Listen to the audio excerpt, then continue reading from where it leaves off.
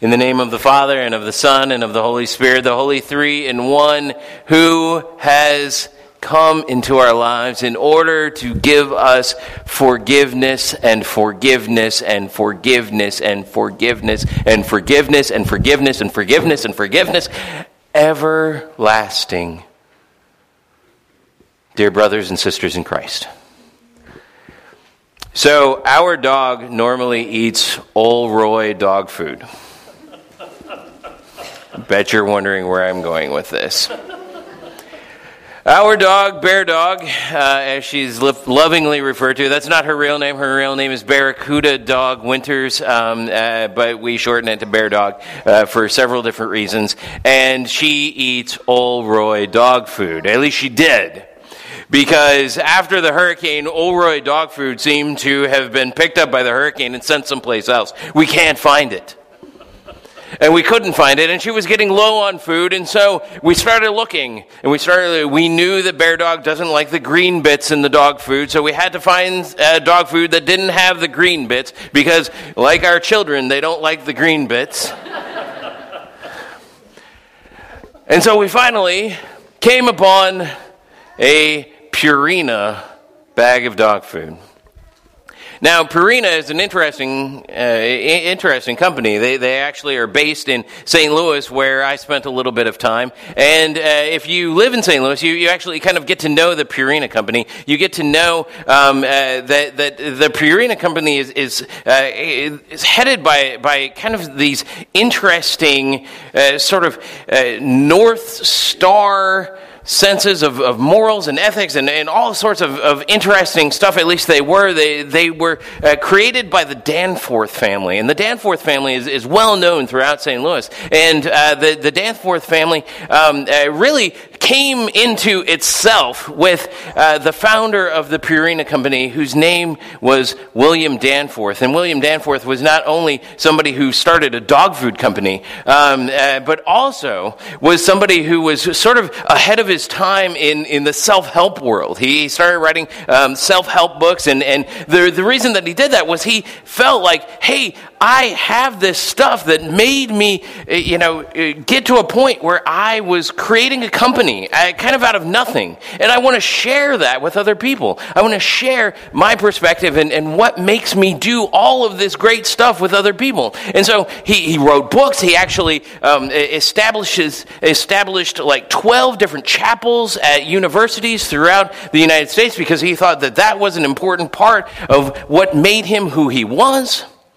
And he was this real go-getter. And in fact, the whole Danforth family, out of William's line, it really went and did a lot of great things. Not only did they keep the dog food company running so that Bear Dog can have food today,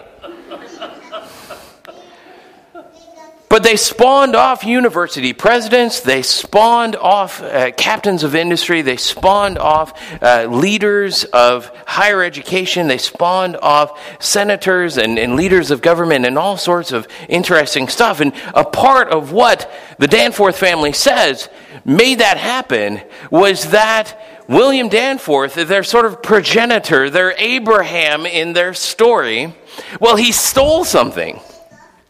He stole a motto.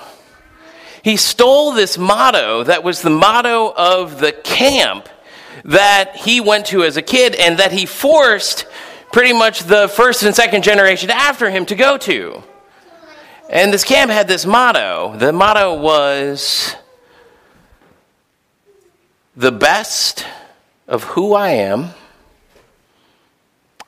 all of the time. The best of myself.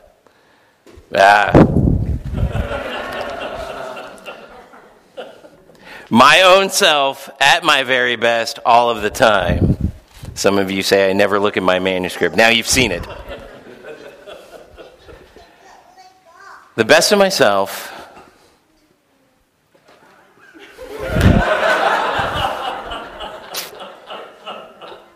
my own self at my very best all of the time. My own self at my very best all of the time.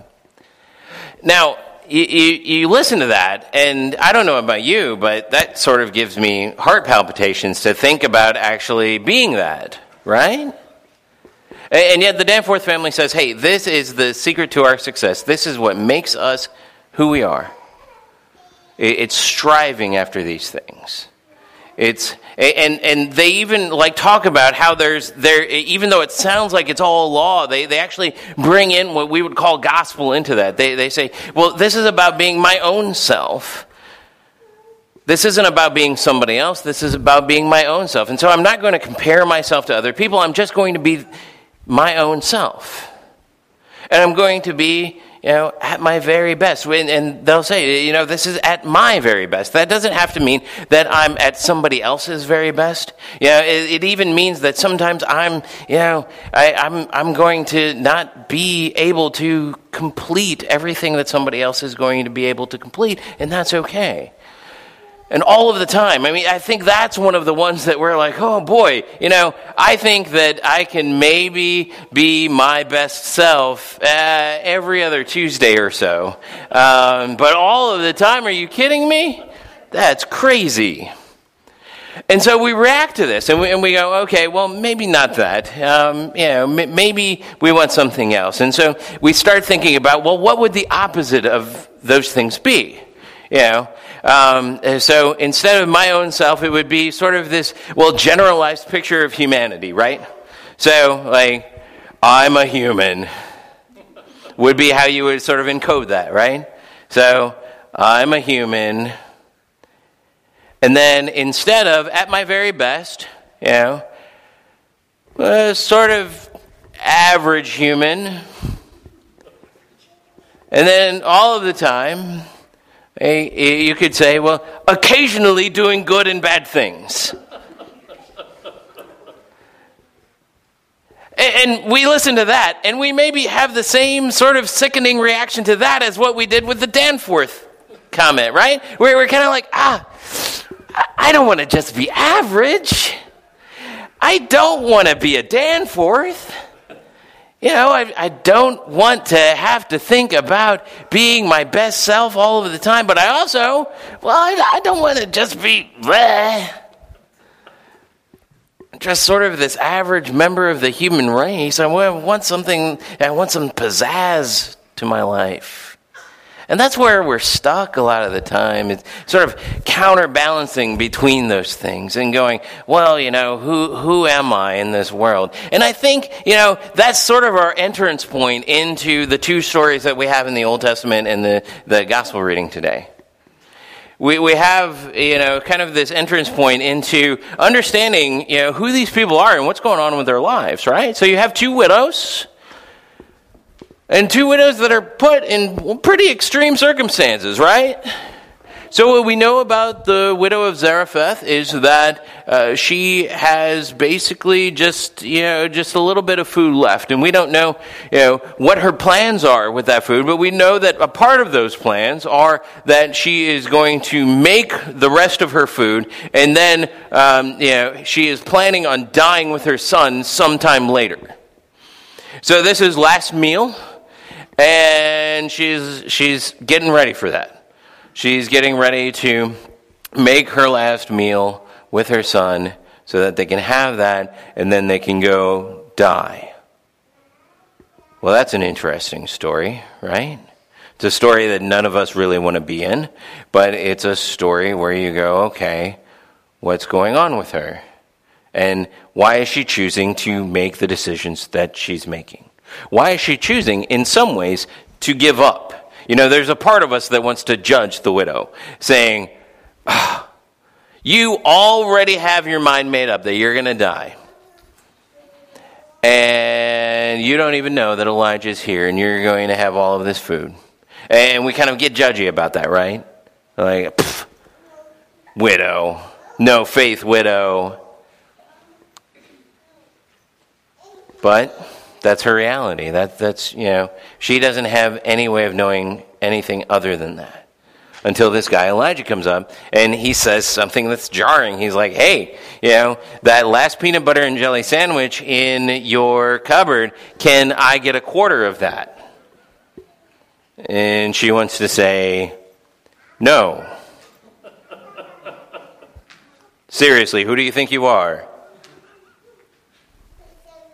And so then we fast forward, centuries to the New Testament.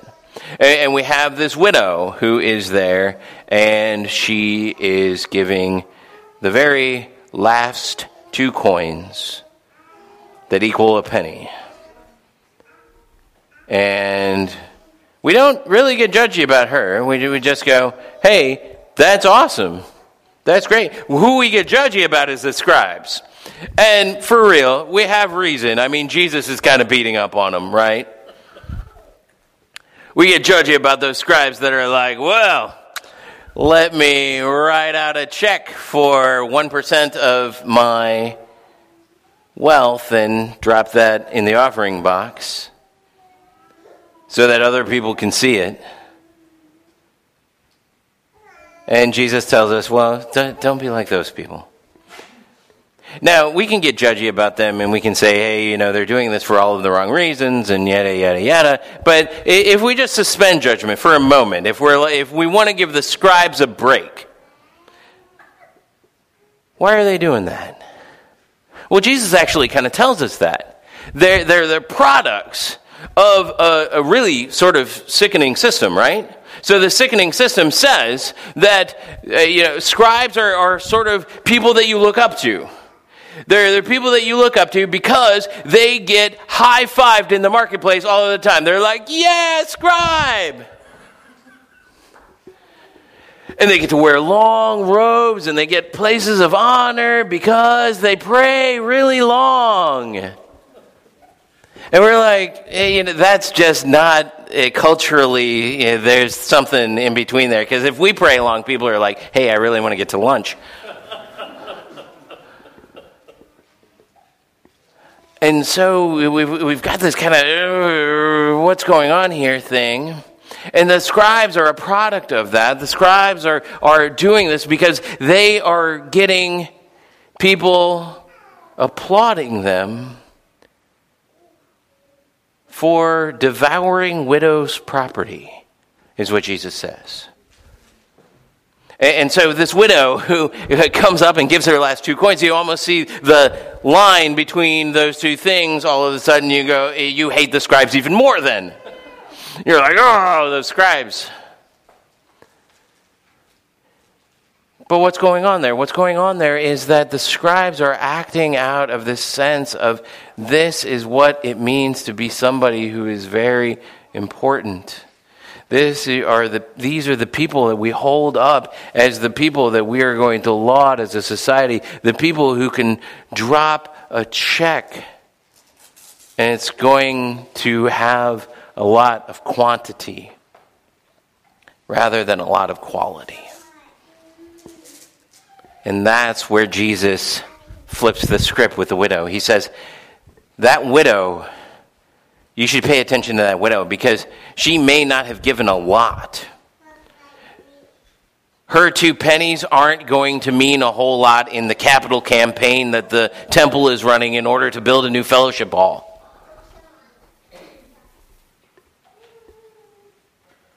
But in terms of the percentage, it's huge.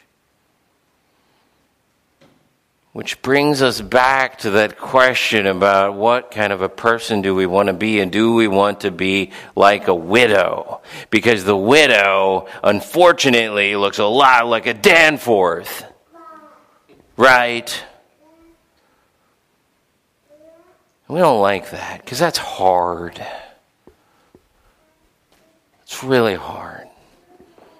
When we even think about doing that, we get depleted. When we even think about giving even close to a fraction of what that widow gave, either in money or in time or just in terms of our lives, we get depleted before we even do that. You go, I don't want to give. But here's the thing. The gospel here is that you don't have to. Now, that doesn't mean that the gospel is that you shouldn't want to. That's a different thing. But the gospel here is that you don't have to. That those scribes can go to heaven. That those scribes could be in the resurrection if they believe in Jesus. Alongside that widow. And they're all a part of the same sick, sinful society. They're all a part of the same weird thing that is our sinful world. And you are too, by the way. So some of you in here are feeling really depleted, and some of you are feeling really self-righteous. And we all get to go to the same resurrection. No matter how badly you are judging somebody else right now in your heart. No matter how badly you're saying, oh, that person. Or no matter how badly you're saying, oh, that person. And pointing to yourself. No matter how badly depleted you are, no matter how badly depleted the other person is, you're never completely. Because there is a sacrifice. A sacrifice that the writer of Hebrews talks about. A sacrifice that was done once and for all. A sacrifice that was done by our Lord and Savior Jesus Christ, who promises that you will never be depleted. Who promises that you will always be able to give of yourself. That will never reach zero. That you will always go to the flour pot or the oil jar, and you will always be able to find flour and oil. You may always be able to find energy. It may not be there right away, but you will see it. You will be able to live a life that has the sort of inspiring content of saying the best of who I am all of the time. Not because you're so awesome, not because you have so much inside of you, but because Christ has given you forgiveness. That Christ has forgiven you of all of your problems. That when you bring a sin to Him, when you bring a malfunction to Him, when you bring a dysfunction to Him, when you say, Lord, I'm judging people, or when you say, Lord, I just don't feel like I've got anything more, He comes in and He forgives that. He fixes it. He makes it better. And He says, now go! Be the best of who I made you to be. And you can do that for all of time. Because what I've got for you will never run out. Amen.